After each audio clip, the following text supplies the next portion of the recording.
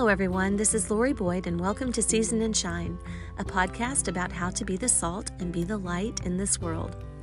Today's episode is called Radiating His Glory. Radiating His Glory.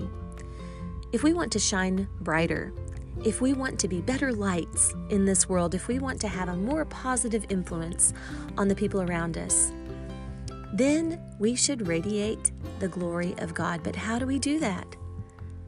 Let's talk about that for the next few minutes. When I think about radiating the glory of God, I think about Moses. Moses was the man chosen by God to lead his people, the Israelites, out of Egyptian captivity.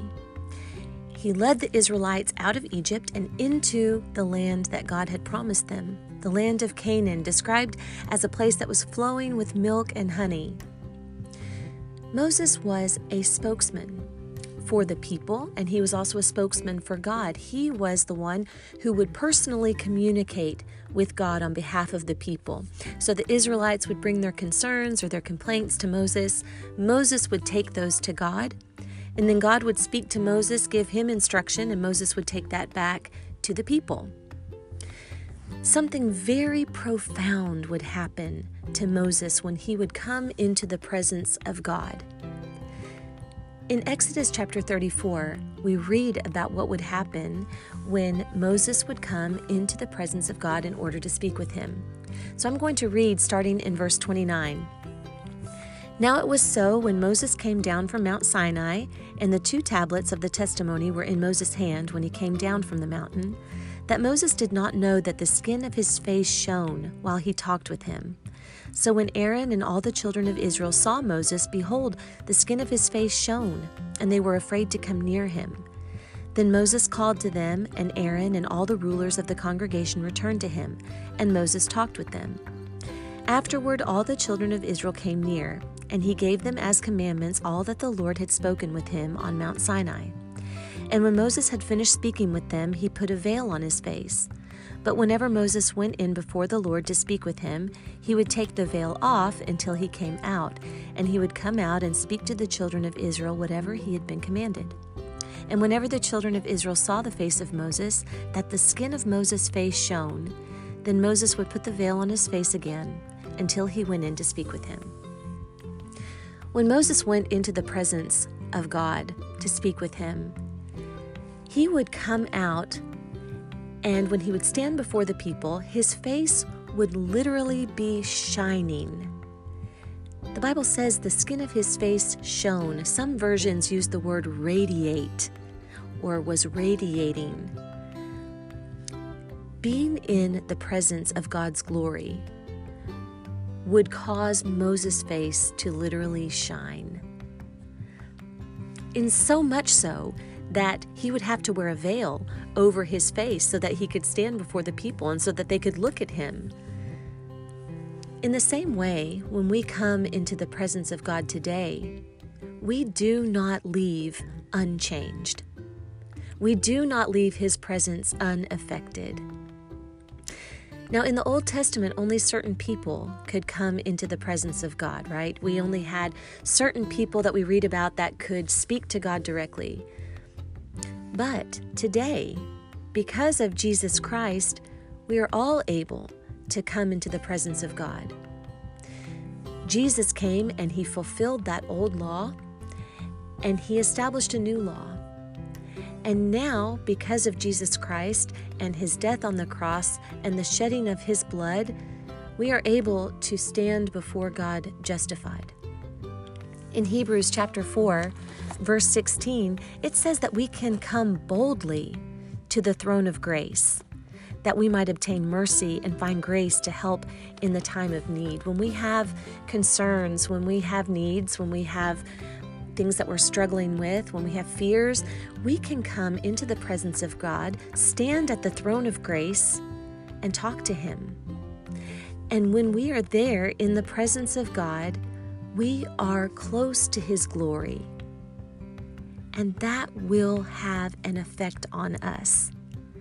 That will help us to be brighter lights. We will leave his presence shining We will leave his presence radiating because of the very nature of who he is. James chapter 4 verse 8 says that when we draw near to him, he will draw near to us. And when he draws near to us, we are subject to his glory. So let's talk a little bit about the divine nature of God, because that is what is affecting us. That is what we are subjecting ourselves to when we come into his presence.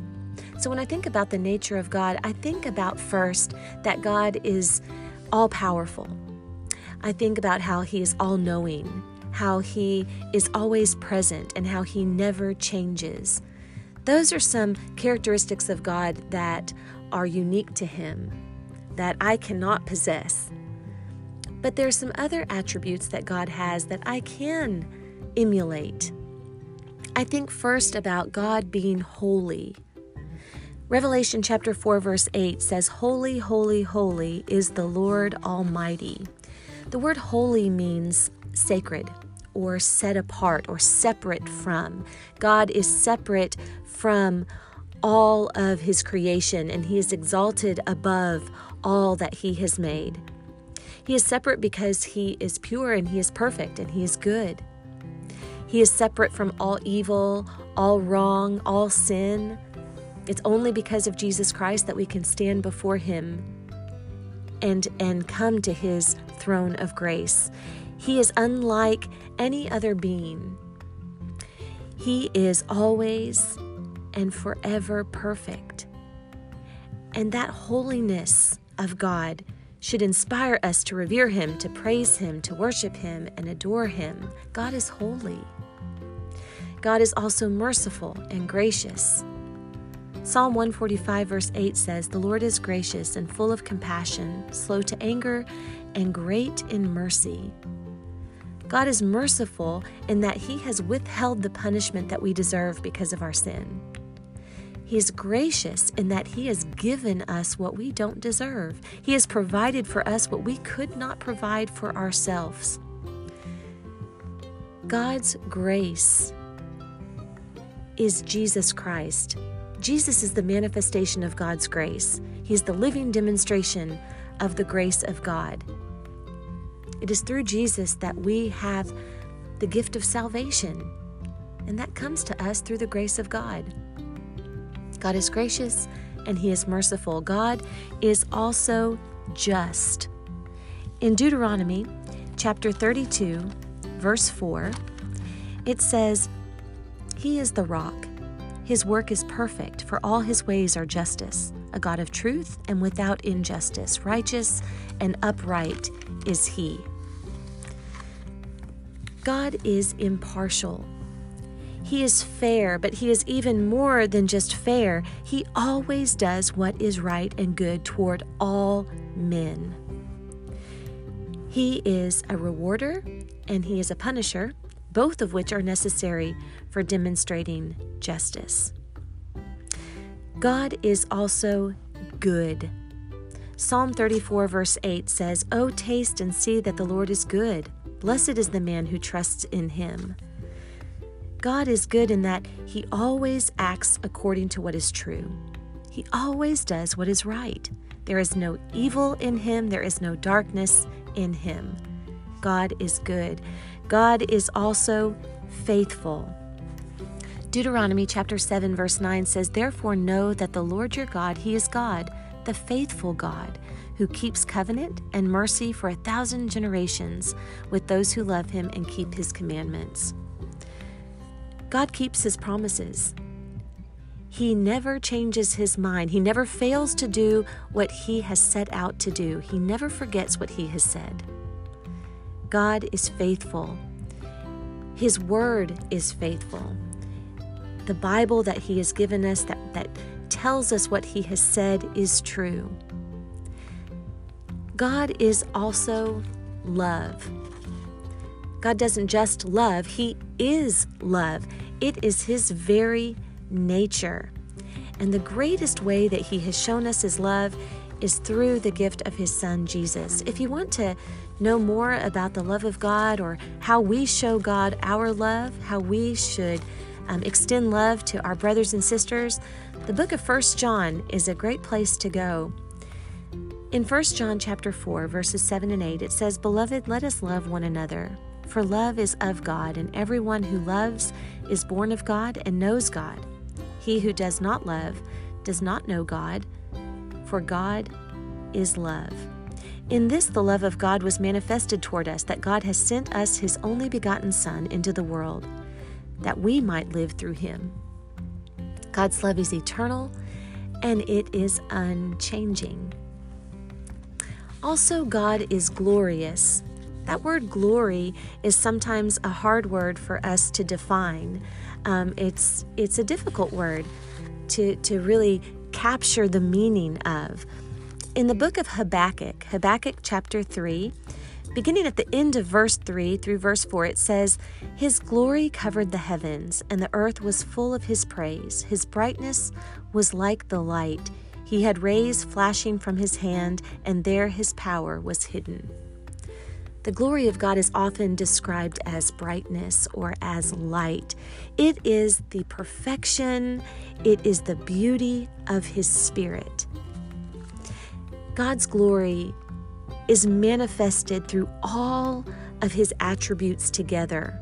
All these wonderful characteristics of God together show us the eternal glory of God. It emanates from his character. God is glorious. And when we come into the presence of God's glory, that has a beautiful and lasting effect on us. When we come into the presence of God, when we come close to his divine nature, we will leave shining. We will leave brighter. We will leave as better lights in this world. When you've been in the presence of God, when you have drawn close to his glory, when you have drawn close to his holiness, his mercy, his grace, his faithfulness, his goodness, his love, you will leave brighter. You will radiate that to the world around you.